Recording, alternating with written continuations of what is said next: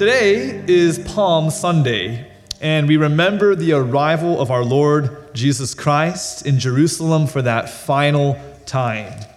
The crowds seemed appropriate for the coming of a king. The streets were crowded, people were excited, there was this buzz. But when Jesus came through those city gates of Jerusalem for the last time, he came as one on a mission.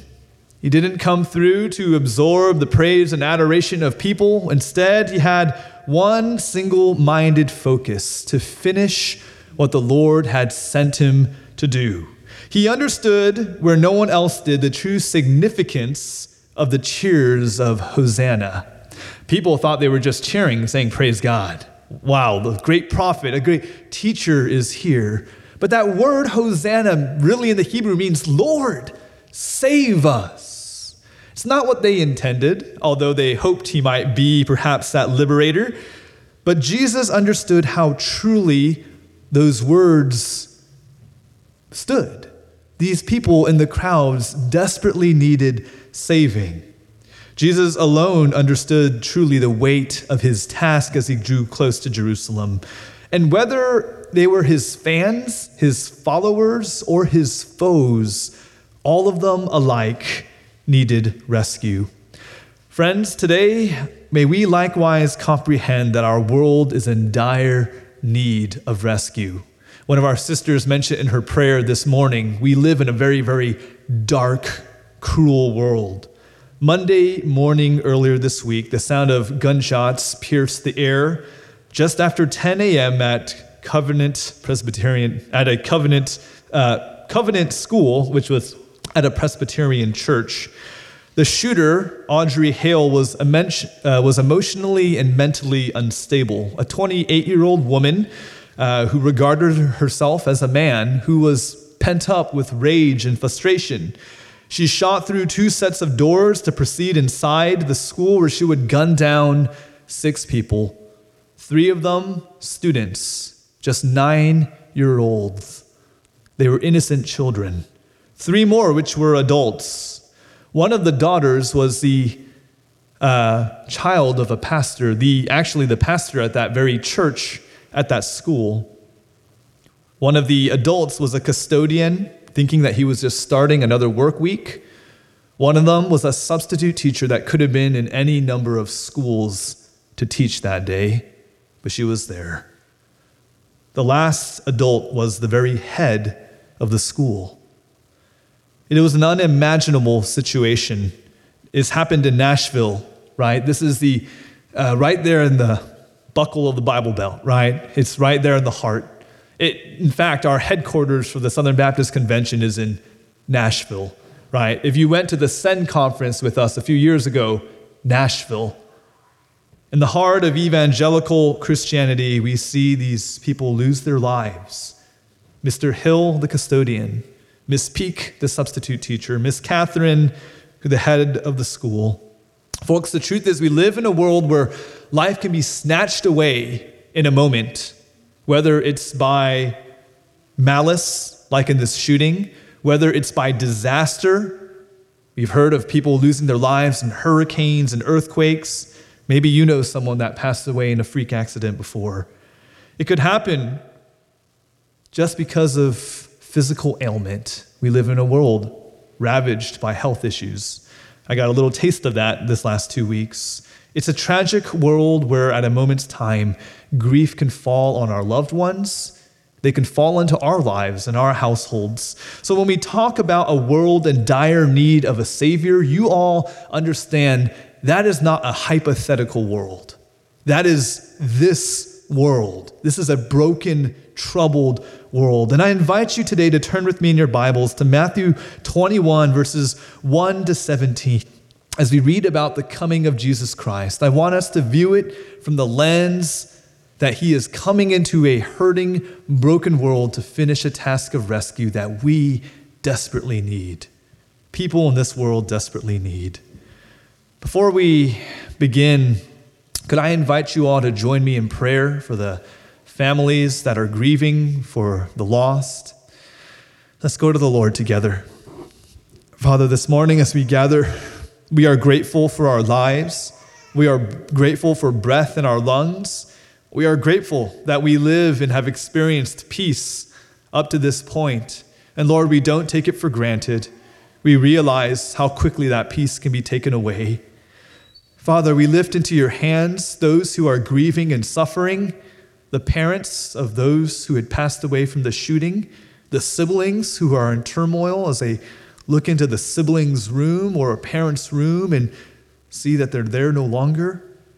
Lord, we pray for the shocked community, the students, the faculty, Lord, who are mourning.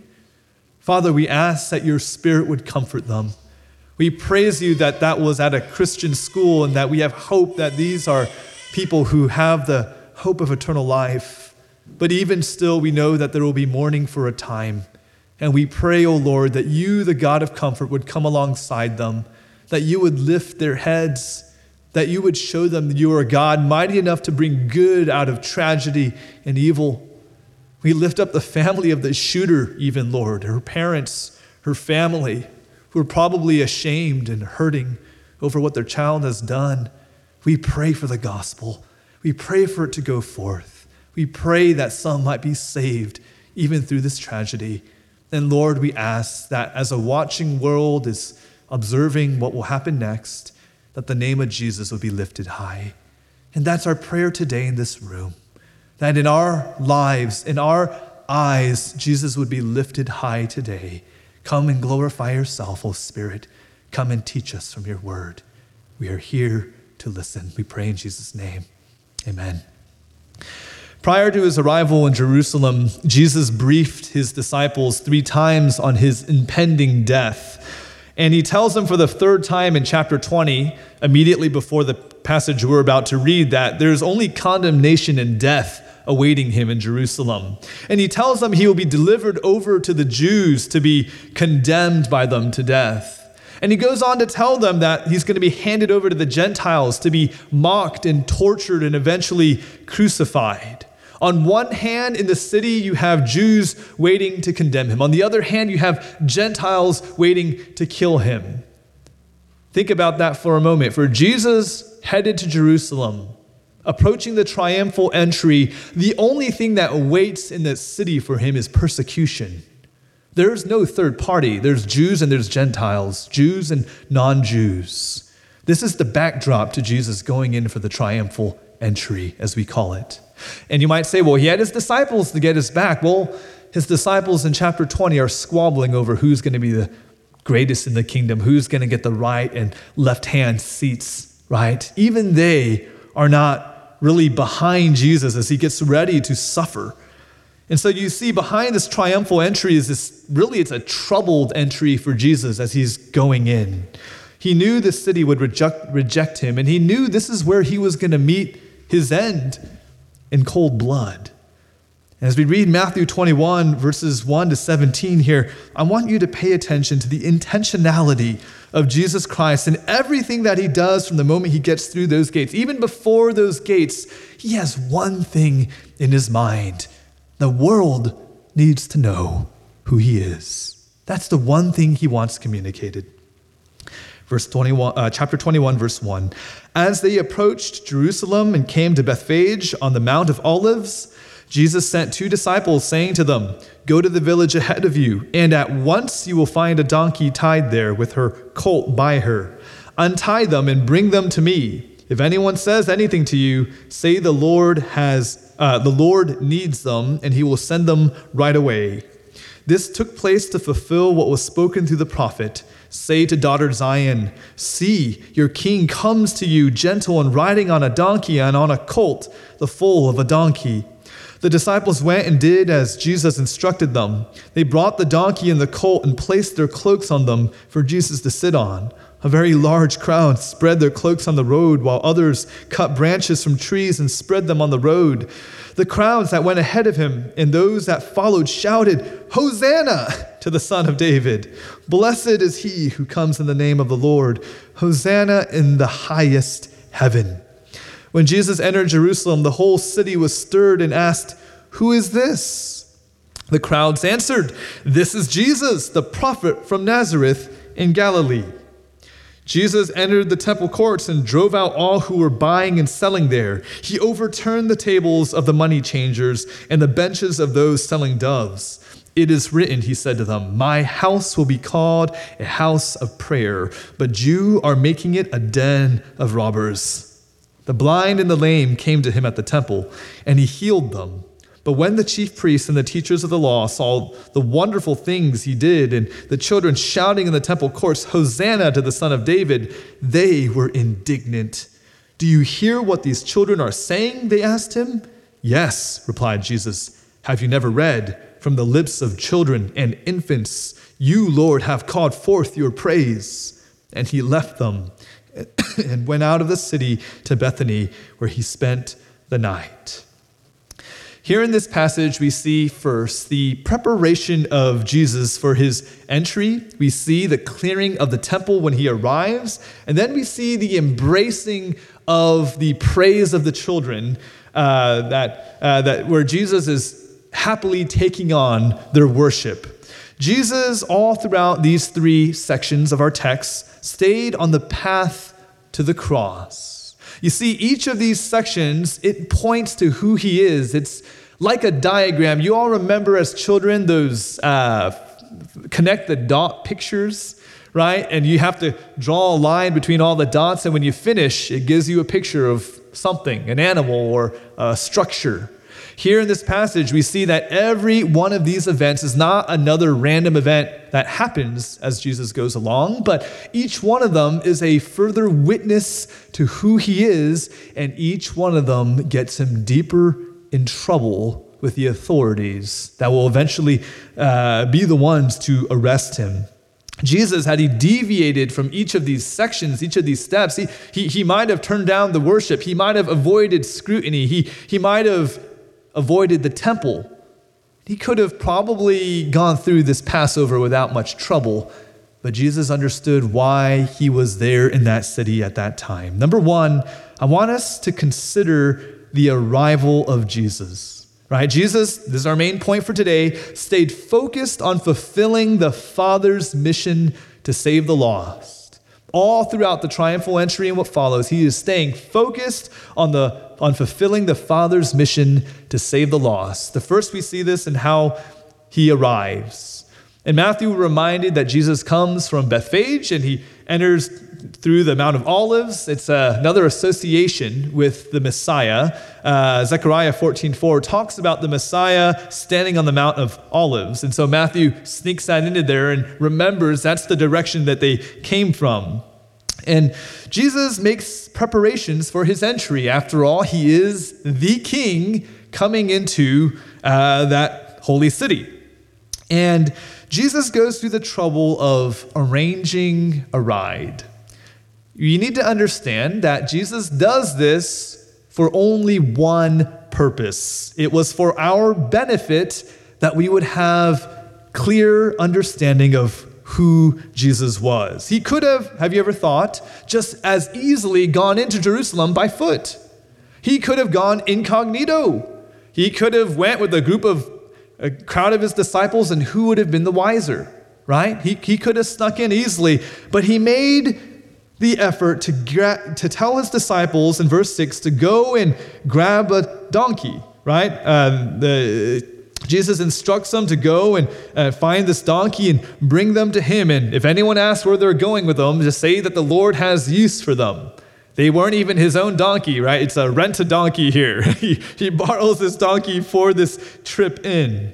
Typically, important royal figures, when they travel into a city or a destination, they want to travel in style and with protection. For example, in the royal family, the British royal family, when Prince William last year traveled to Boston, it costed the city and taxpayers $170,000. $100,000 of that money went towards security and police. Why do you need to pay so much for security? Well, because if British royalty gets taken hostage, you might be paying far more than a few $1 million, right? And so in order to protect yourself, you pay for the security. And then another 59,000 went towards staging and rent and flowers and lights, because when royalty tends to arrive in this world, they want to flex, they want to demonstrate they are someone significant. This is part of the reason why Canada did not want Prince Harry and Meghan. They didn't want to pay their security bill for them to stay in the country. And this is not new. Throughout history, when kings and royalty or dignitaries arrived, they would come with an entourage. They would come with soldiers and troops. They would often come in a carriage or riding on a horse. Jesus had none of that, and he had no need for any of it. Because the point of Jesus coming on the donkey was not that he was some great ruler, some great king, but rather the opposite. He came as a humble king. He was coming as a servant. He was coming to fulfill Scripture, to be that suffering servant, to be that king who is humble and gentle and lowly. Jesus made these preparations to have a donkey, but it really wasn't much. A donkey and its colt, very likely he rode on the colt. That's the smaller baby donkey or younger donkey. And then he had his disciples' cloak on it to be a bit of a saddle for him. Let me make it clear here for us. Jesus did not care one bit what people thought of the image of his arrival, right? It is embarrassing of an arrival as you could get. It might be better to walk in than to be on a donkey. It's a very humble animal. It's like going to your car dealership and getting, a Civic or a Corolla, right? And then driving out to some lavish event. It'd be kind of embarrassing. But the whole point was to fulfill Zechariah 9:9, the arriving of a king, as it talks about here. You, daughter Zion, see your king comes to you, gentle and riding on a donkey and on a colt, the foal of a donkey. He wanted them to see your king is here. He is the king. He is the Messiah. But he comes gently. He comes as a servant. Folks, when we tell people about the gospel and the coming of Jesus Christ, the need to submit and surrender to him, let's not forget that first we are presenting Christ as the servant to them.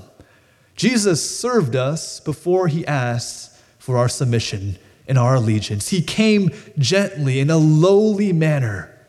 He came as one who was fully vulnerable, unprotected, without fanfare, right?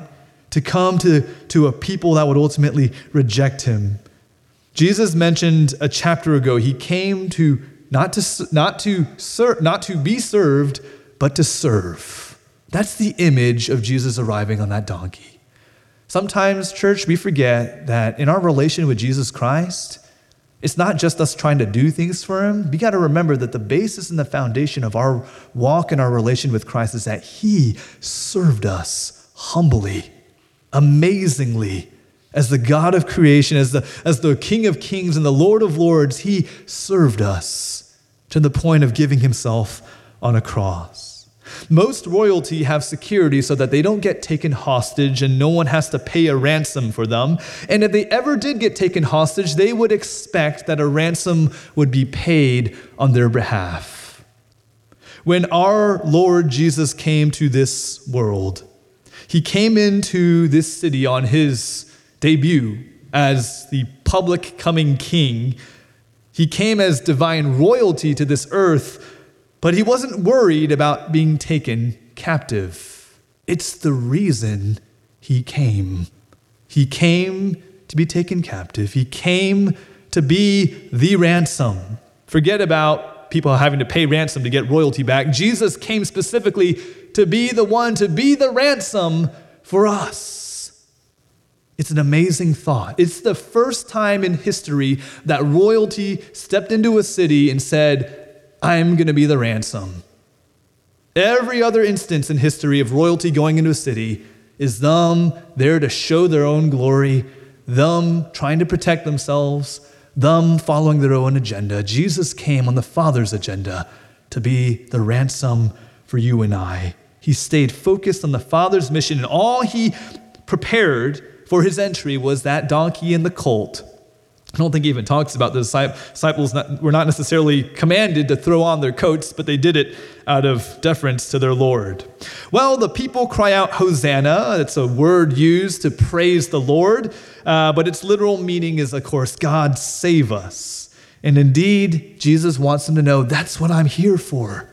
That's why I have arrived. I am that king, that humble king who has come to save you. And then comes in the text that important question, right? So people are shouting in verse 9, Hosanna to the Son of David. Blessed is he who comes in the name of the Lord. Hosanna in the highest heaven. And when Jesus enters Jerusalem, the whole city is stirred because at that gate where he's coming in is this huge ruckus. And people are lining the streets, and you got palm branches. What dignitary is this? What royalty is this? Who is coming into town? And so they're asking, who is this? That is the single most important question that a person in this life can ever ask. It was the question of the hour when Jesus arrived, and it is still the most important question today for every person breathing on this earth. Who is this? We're going to come back to that later today, but suffice to say, the people did not quite get it. They said, this is Jesus, the prophet from Nazareth in Galilee. If you're wondering, why does Jesus go through so much trouble to fulfill Scripture, to put things in place? He wanted people to be able to look back. He wanted his disciples to be able to look back and know without a shadow of a doubt, he was that sent Messiah here to buy the freedom of his people. So first, we looked at the arrival of Jesus, and we see he stays laser focused on his objective, coming on a donkey, no other frills attached in his arrival. Second, consider his confrontation with religious authorities. In our text today, it says in verse 12 that Jesus immediately goes to the temple courts. That's the next thing that happens. We understand from Mark chapter 11 to 12, that there's an evening that passes before Jesus goes to the temple. But Matthew puts this next encounter right next to his arrival. He wants to show this urgency, the immediacy of Jesus going to work in the city. Now, I want you to consider for a moment, Jesus at this point is at peak popularity. In most of his ministry, he told people to kind of keep it under wraps, what he's doing and what he's about, right? And he tells them, my time is not yet come, right? And so he's not trying to publicize. Well, for the first time ever, Jesus, he is totally publicly revealed himself coming in and receiving this huge welcome. People were so pumped and excited that he's arrived. They're calling him these messianic names, even though they don't realize how true it is. He's at peak popularity. And what does he do for his first assignment in the city of Jerusalem? Well, he goes and he starts an absolute ruckus. Right? He tells us that he goes into the temple courts in verse 12 and he drives out those who are buying and selling there. He overturns the tables of the money changers and the benches of those selling doves. And then he speaks, it is written, my house will be called a house of prayer, but you are making it a den of robbers. If Jesus wanted to ride the wave, he could have. Peak popularity, he probably could have gone in, he probably could have taught there with some authority, with lots of recognition, with a crowd backing him and supporting him. Do you know what he does? He goes in and does something so outrageous that people were probably shocked and stunned. What is going on? Can you imagine if someone came in here today and started flipping over the pews? That'd be kind of hard. I think they're bolted down. But if someone pushed over this table, right, and just started making a mess of this place, that's what he did. Birds flying everywhere, cages being shoved around, people's money scattered over the floor. What's going on? Jesus doesn't do this just out of outrage, although that's part of it. He is legitimately, righteously angry that these people would come in here and be vending in the temple, and not just vending. It's one thing to sell to people who have nothing to bring from their pilgrimage to be able to purchase an animal and sacrifice it to the Lord, but Jewish sources tell us that there was a lot of corruption during that time and that they had learned to make profit during these festivals and feasts. When people came from afar, it's hard to bring your animals. And so they would sell you the animals on site, but they would make it exorbitantly expensive. It's like that time that I went to SeaWorld with my family and they were charging $50 for a tiny whole pizza. $50! You've got to be kidding me. I could buy 5 Costco pizzas and have I don't know how much more, right? Well, that's what they were doing. They were scalping. They were price gouging the people. And they felt, why not? It's great for profit. It's that time of year. This is the best time of year for profit. Jesus is livid. You're taking people who want to come and worship and you're charging them an arm and a leg, right? And so he is indeed righteously angry. But you need to understand what Jesus did there goes beyond that. Let me ask you, had Jesus been to Jerusalem before? Yes. Had he seen the temples before, taught in them? Yes. But why here and now does he do what he does? Because now is the time to reveal that he is this servant of God who is, as John says in his gospel, zealous for the Father. He is this one, as it talks about in Zechariah 14:21, that is coming into the house of the Lord and making it so that there's no longer any merchants or traders inside. He is this one, as Isaiah 56 predicts and anticipates, that will come into the house of God and turn it into a house of prayer. He is that one from Jeremiah 7:11 who laments that the house of God has become a den of robbers. He is that one in Psalm 69 who is filled with zeal for the Lord. Jesus wants to make clear, first task when he gets into town, I am that Messiah. I am that one here to tear down that temple worship, to purify what has been corrupted. I am here to close the gap between people and God. Friends, do you know why we don't need to make that journey out there anymore? Why we don't need to offer sacrifices anymore? Why we don't need to have vendors and traders to sell us animals to spill blood? Hebrews 10:12 reminds us that Jesus offered for all time a single sacrifice for sin. We know as Christians that sacrifice was himself, the Lamb of God who takes away the sin of the world. We understand that's what Jesus meant when he said he didn't come to be served, but to serve and to give his life a ransom for many. He came so that there would no longer need to be vendors in the temple. He came to give himself so that there's no reason to buy or sell.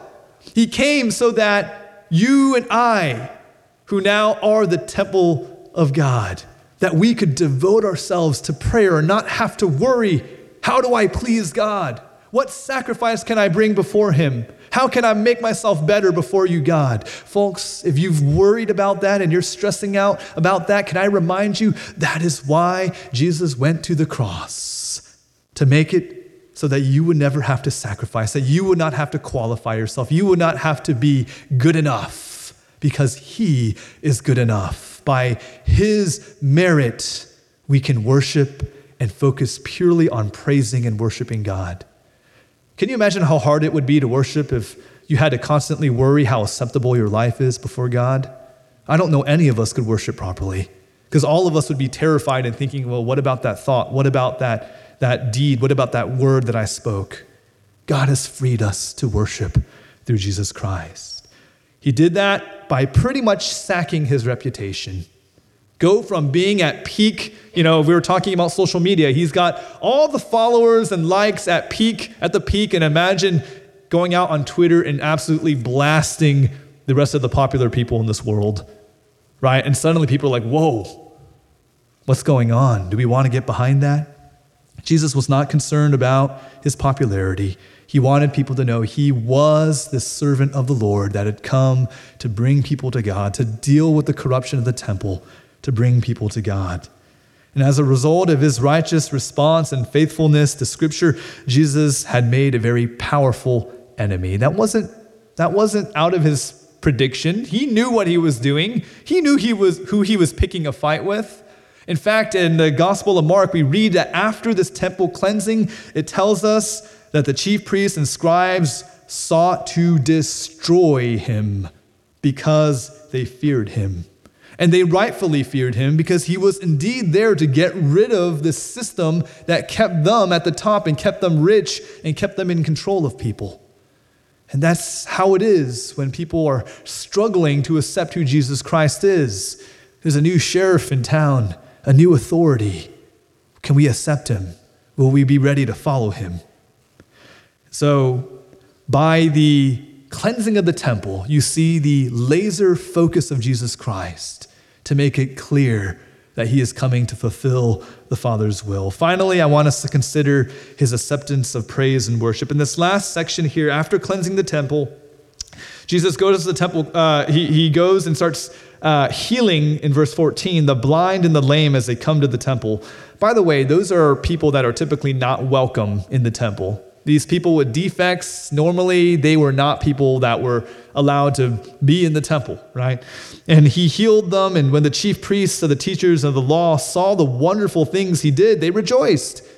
No, they were furious, right? They were jealous. They were filled with envy. They were filled with fear. What do we do about this guy, right? And they see the children shouting in the temple, and it is piercing in their ears, Hosanna to the Son of David. Son of David, they're attributing him to be the one, the Messiah. Won't they shut up about it? And then they go to Jesus and they complain, won't you say something about this? Do you hear what they're saying? And Jesus straight up tells them, yeah. And don't you know that's pretty much what he's saying is that's what they ought to be doing. Is essentially what he says here, right? He cites here Psalm 8:2 as the children are calling forth praise to the Lord. He says it says here, he reads, from the lips of children and infants, you Lord have called forth your praise. He says this as they are praising him. He says they're praising God. They're praising God. It's a pretty gutsy thing to say. Probably part of why they wanted to scream out blasphemy and kill him. This guy is taking all the praise that should be due to God. How dare he? They didn't understand that he was the only one in all of creation worthy of the worship and praise and adoration. But Jesus painted that target big as ever on his back. He could have just quieted them down, maybe, toned it down a little bit. But here's no longer Jesus saying, my time has not yet come. Don't tell anyone about what I'm doing. He is in public in Jerusalem, in the temple, healing people, receiving praise. And he wants the world to know, yes, the Son of David has arrived. And this put him on that hit list of his enemies, and he understood that the contempt, the murderous hatred of his enemies would soon be coming forth. You see, given the option, most of us try to avoid suffering, to avoid persecution, to avoid trouble. Of the 6 people shot dead on Monday in Nashville, do you think a single one of them would have shown up to school that day if you had told them that a shooter would be there? Surely every one of them would have stayed in their home, stayed safe. That's what all of us would have done, right? Understand that what you read here in the triumphal entry and the temple cleansing after is just the opposite. Jesus goes into the city and he paints a bright red target across there on his back. He essentially tells them, come and get me. I am making that proclamation. I am making that assertion that I am the Son of God. Jesus waded willingly into the line of fire, if you want to put it that way. Got in front of the bullets. He did it because you and I were going to get hit by those bullets. In some slang, they talk about catching strays in our culture, right? Well, we weren't catching strays. We were catching bullets rightfully aimed at us. You and I are sinful people. We are people that have fallen short of God's glory. We are people that don't deserve the joy, the delight of heaven. But Jesus Christ came. He stood before us. He absorbed the penalty and the consequence of sin on our behalf. He clearly made himself known, knowing that would get him condemned to the cross. Do you see it? Do you see it on the triumphant entry? It is triumphant in that he's receiving praise, but it is a troubled entry in that he is putting himself right into the trouble. Folks, you need to see how much Jesus loves us from this passage. Everything that he does points to who he is, and everything that he does is working to get him to that place where he finally is arrested on charges that ultimately bear no weight against him, yet he willingly goes to the cross. He is the Son of God. He is claiming to have equality with God, but he is also deserving of it. John 10:11, Jesus says, I am the good shepherd. The good shepherd lays down his life for the sheep. Something we're going to commemorate this coming Friday at 7 p.m. here. Would you remember on this Palm Sunday, Jesus waded into the line of fire. He got right in front of us because he loves us. And he did that not just for you and I, but he did that for every person that is struggling with the burden of their sin, every person that is suffering under the agony of a broken world, every person lost in this life, wondering what's it all for and where am I headed? Jesus went to the cross so that they would have life and that they would have hope. Jesus stayed focused on fulfilling the Father's mission to rescue the lost.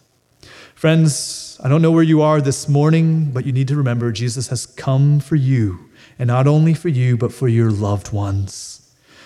We need to remember that Jesus stayed focused on that mission, and he finished it. He said on the cross, it is finished. But did you know that he gave a follow-up mission that belongs to you and I? He gave us a follow-up mission to make known what he has done, who he is, and how he is now risen. And as Easter approaches, we who know the truth about our suffering Messiah, our suffering Lord, we've got to get that message out there. Jesus died for those around us. He died for our relatives. He died for our neighbors. He died for our enemies so that they would know him, that they would not remain under condemnation.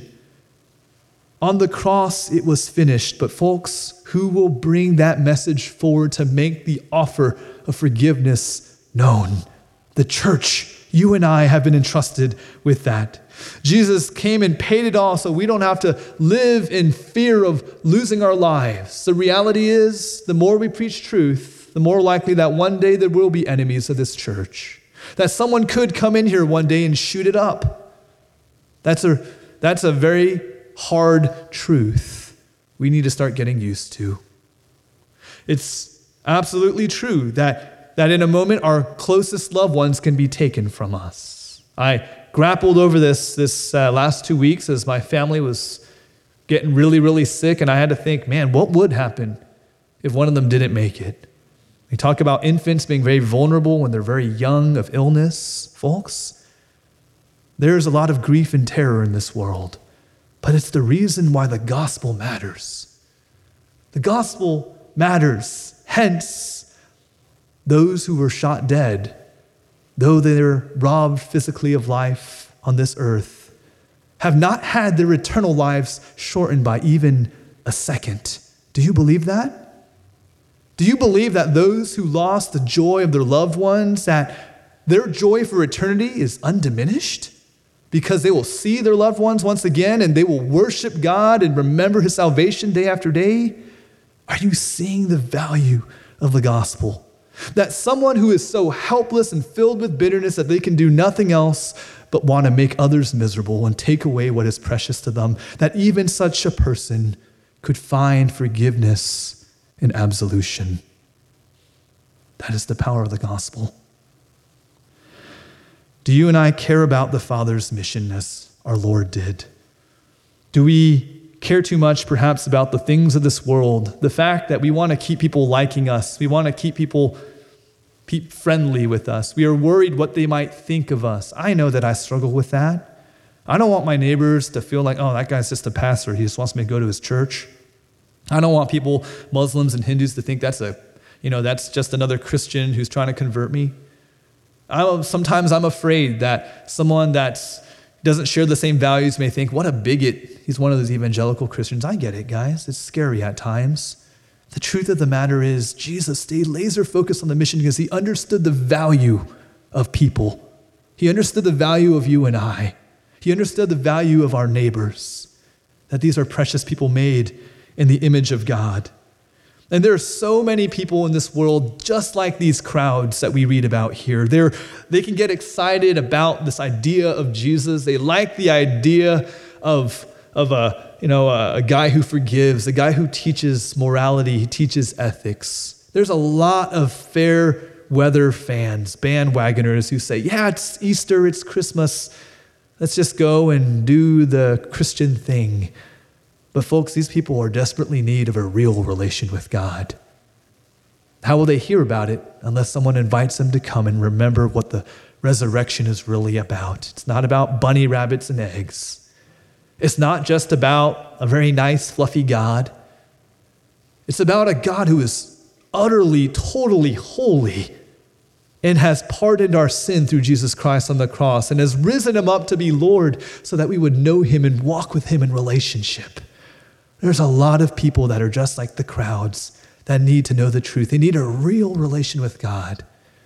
Would we go after them, church, as Easter approaches? There's a lot of people that are like the scribes and the Pharisees, and they dread the thought of Christianity being true. They dread the thought of there being really a God who sets the standards for their life. They dread the thought of having to let go of their dreams, the things that they want to do, and having to submit that before God. They dread the thought that God can dictate how their life should be lived.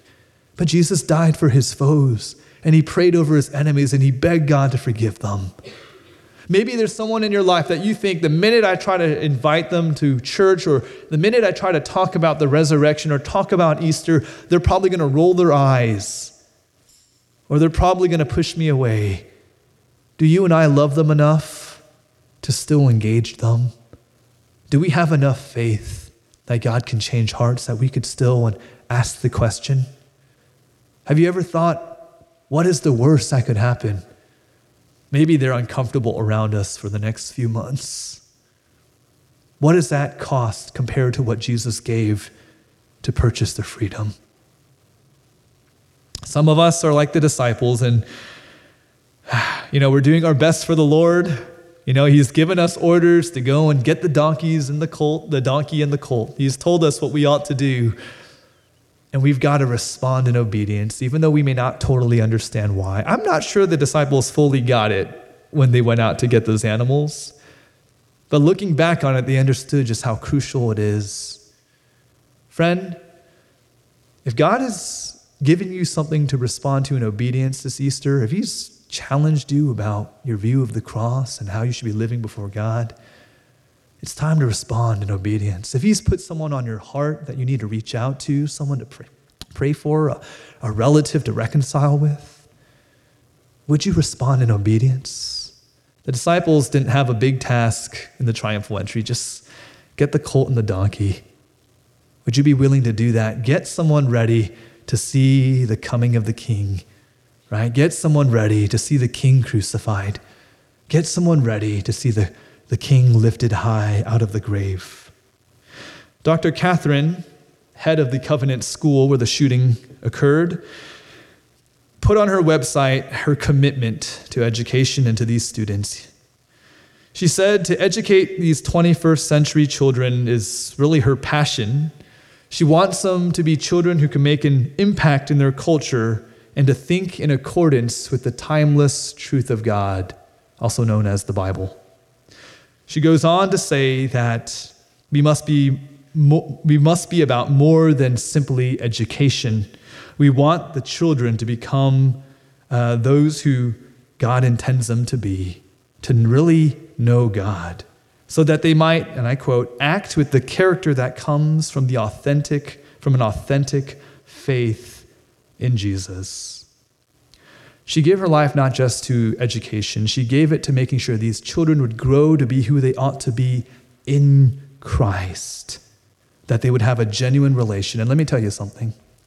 When those 3 9-year-olds were shot dead, there was no greater endeavor in the lives of those 3 9-year-olds than someone pointing them to Christ.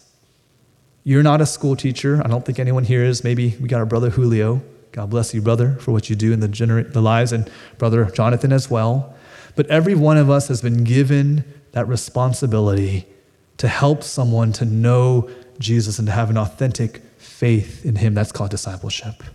All of us are called to it.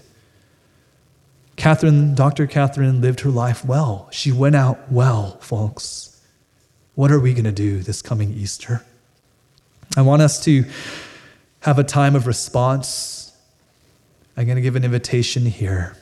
Akeem, would you go ahead and start playing on the piano? Would we dim the lights in the back, please? My role today is to get us ready for Easter Sunday to come. I want to start by talking to those of us who have had our hearts far from God and wayward. We've been thinking on the wrong things, trivial things, things that do not matter in eternity. Some of us have been worshiping and following after our own desires and idols, struggling with pet sins and habits. And we know that when Good Friday comes around that we're not quite ready for worship. Our hearts aren't quite there. In a moment, I want to invite you to come up, to come to the altar, to come to the steps, to lay your burdens down, to lay your life down once again before the Savior who laid his life down for you. I don't want you to go through the next 6 days, 5 days, and have Good Friday come and you've really been preoccupied with worthless things. I've had enough of that this last week. I don't know about you. What are the things that we need to repent of? What are the things that we're holding too tightly onto? What are the things that God would call us to let go of? I want to give a second invitation for those who have family members, a friend, an international student for those of you who have someone in your life that you know God loves, that you ought to be praying for. And I want to invite you to come down to the front here and to lay it before God in boldness. Today, as we got ready to pray for church in our service, Sister Emily read through a passage in James, saying we need to be those who are not double-minded, who pray with expectation that God will work. And I want to challenge you, are you willing to come down here and pour out and plead before God and ask the Lord earnestly for the salvation of a loved one? To pray earnestly with expectation for a student you've been wanting to see come to salvation. Let's not play it safe with Easter coming, folks. Come and plead on behalf of the lost with me. Won't you come down and lift them up? And finally, if you're here in the room and you're not sure, do I have an authentic relation with the Savior? Do I really know and have I really surrendered to Jesus Christ as the one who has come to pardon my sins? Do I really worship the King of Kings and surrender to him? I want to invite you to come down here and to pray. So at this time, I want you to not be concerned about who's around you.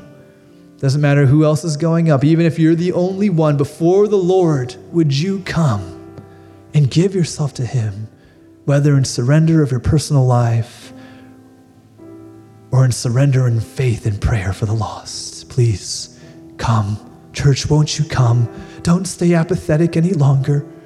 Don't wait to see if the Lord is up to something. Come and ask him to do mighty things and mighty works, to bring you back to the foot of the cross, to fill your heart with awe and wonder that he is a worthy God, to give you strength to forgive, to give you faith to believe. God, this year, this Sunday, this Easter, when your gospel message is preached, that heart can finally break down and trust in Jesus for the first time and call on his name and cry out, Hosanna. Church, won't you come? Won't you come? Give us about 5 so minutes here. Church, let's cry out to the Lord. Let's seek him. Let's have a season of revival and renewal. Let's not come out of this place the way we came in. Won't you come, church?